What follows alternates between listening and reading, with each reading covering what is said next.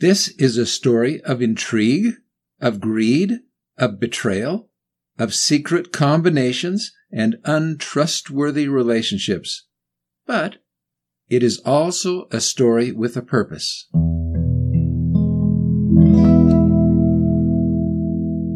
This is Between the Lines of the Book of Mormon. And we're your hosts. I'm Jay Harris. And I'm Andrew Harris. And we welcome you to another podcast today. The story begins a long, long time ago.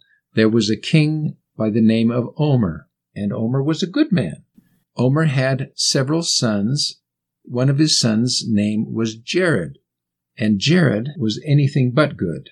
Yeah, Jared rebelled against his father, it says. Basically wanted to be king. He was greedy and couldn't wait for his father to die and then pass the kingdom on. He wanted to take over the kingdom before that. Yeah.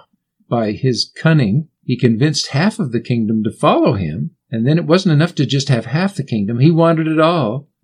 So he got an army together and he tried to take over his father's kingdom. He attacked his father. And made him a slave. He put him into captivity, that's right. Yeah, he's kind of an awful guy. In fact, Omer, who lived to be quite old, said was in captivity half of his days. Eventually, two of Jared's brothers, who now had grown up, got sick of Jared's tyrannical rule. They organized a militia and decided to attack Jared.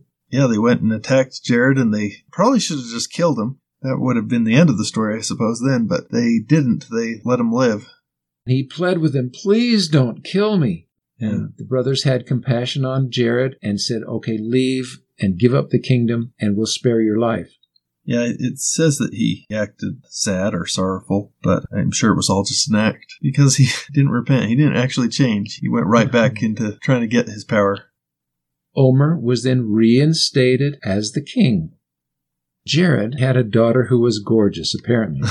They say she was very fair. And was she as kind and wonderful as she was beautiful? No, she was ugly inside. Yeah, ugly inside as she was beautiful on the outside. Yeah.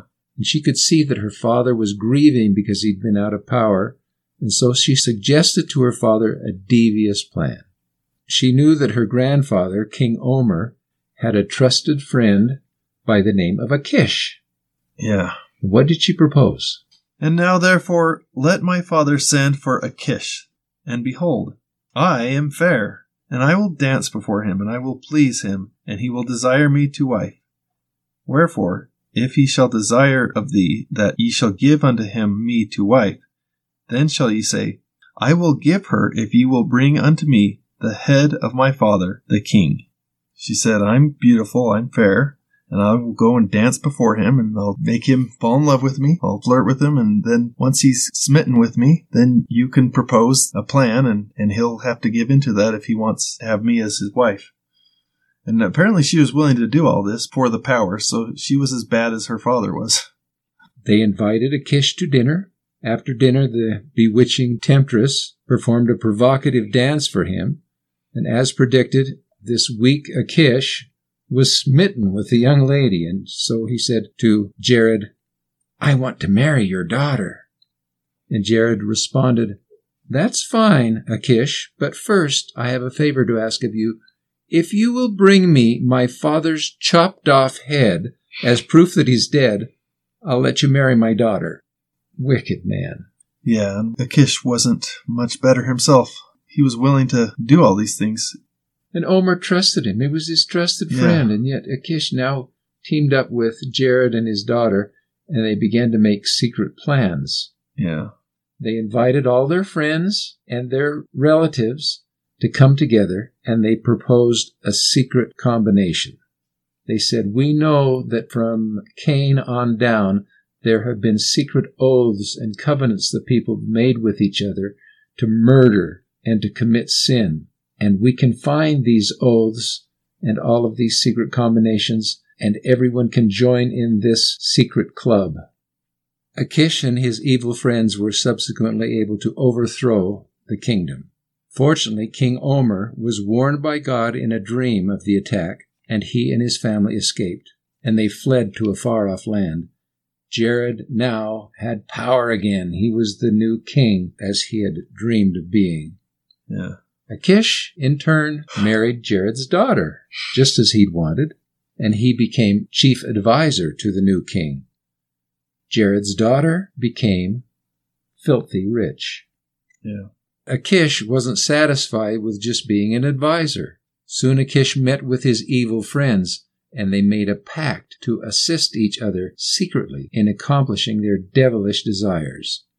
It came to pass that they all sware unto him by the God of heaven, and also by the heavens, and also by the earth, and by their heads. What do you think that means, they swore by their heads? Well, it says that whosoever should vary from the assistance which Achish desired should lose his head. So they were saying, I'm going to swear by my head, and if I'm lying to you, you can cut my head off, I guess. And that was their attitude, because if you betrayed them, you lost your head. Pretty common practice, wasn't it? Awful. The men then crept into Jared's palace and chopped Jared's head off. Yeah. So Achish was now king, and his wife was the wicked daughter of Jared. And then they had their own children. It wasn't enough that Achish was a wicked king. He was also a wicked father. He was. He was paranoid. Yeah. He couldn't handle just being king and having that power. He thought, everyone's after me. Well, you think about it.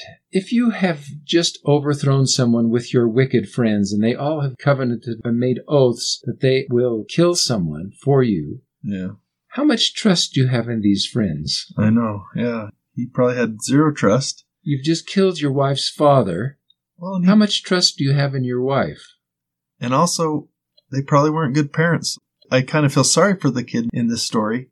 Achish was so afraid that his son would grow up and try to take over the throne from him, that he threw him into prison.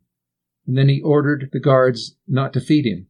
And so over a period of time, he was starved to death. His own son. He killed his own son because of fear. Yeah. Achish must have wondered who would be waiting in a dark corridor to chop his head off. Yep. He couldn't trust his so-called friends. He couldn't trust his scary wife. Yeah. He felt so threatened.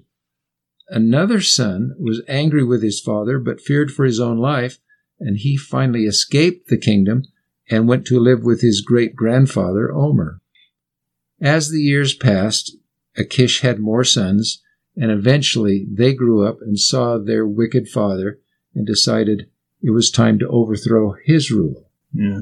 They finally got sick of him. They went and took over the kingdom. They had a war that lasted for several years.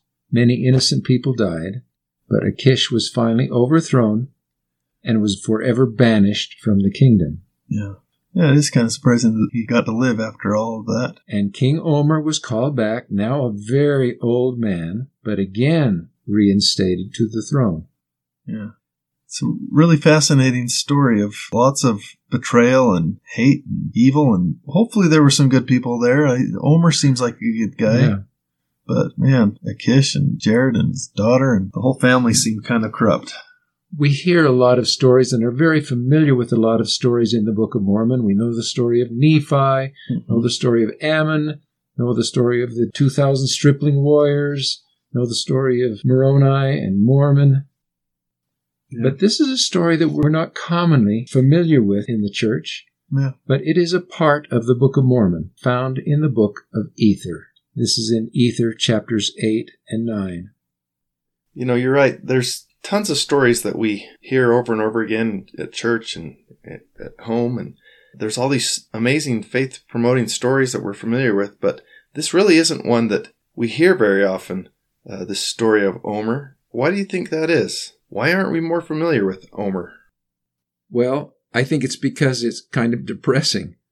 It's probably historically accurate, but it doesn't seem to be very uplifting.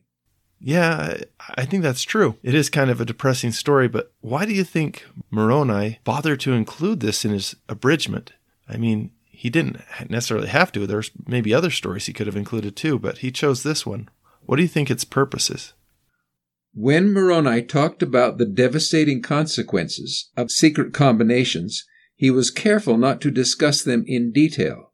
In Ether 8:20 and 21, it says, "And now I, Moroni, do not write the manner of their oaths and combinations, for it hath been made known unto me that they are had among all people, and they are had among the Lamanites. And they have caused the destruction of this people of whom I am now speaking, and also the destruction of the people of Nephi. And then in verse 26, he tells us exactly why he included this account in his abridgment. He said, "Wherefore I, Moroni, am commanded to write these things, that evil may be done away, and that the time may come that Satan may have no power upon the hearts of the children of men, but that they may be persuaded to do good continually, that they may come unto the fountain of all righteousness and be saved." The Book of Mormon continually reinforces that selfishness and sin result in sadness and tragedy. Yeah. That's the book's repeated message, that only through righteousness can true joy be found. As the prophet Alma, who lived centuries after this story, so clearly articulated, wickedness never was happiness.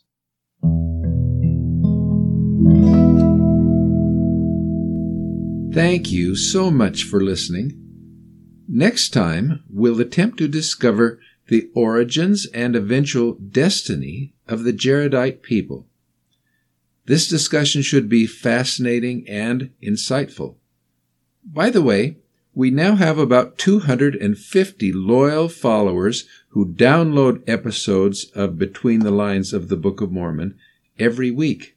We're thrilled with that, but we'd love to double that number before the year's end. If you enjoy these episodes, would you consider telling a family member or friend? We would really appreciate that effort. Until next time, enjoy your reading.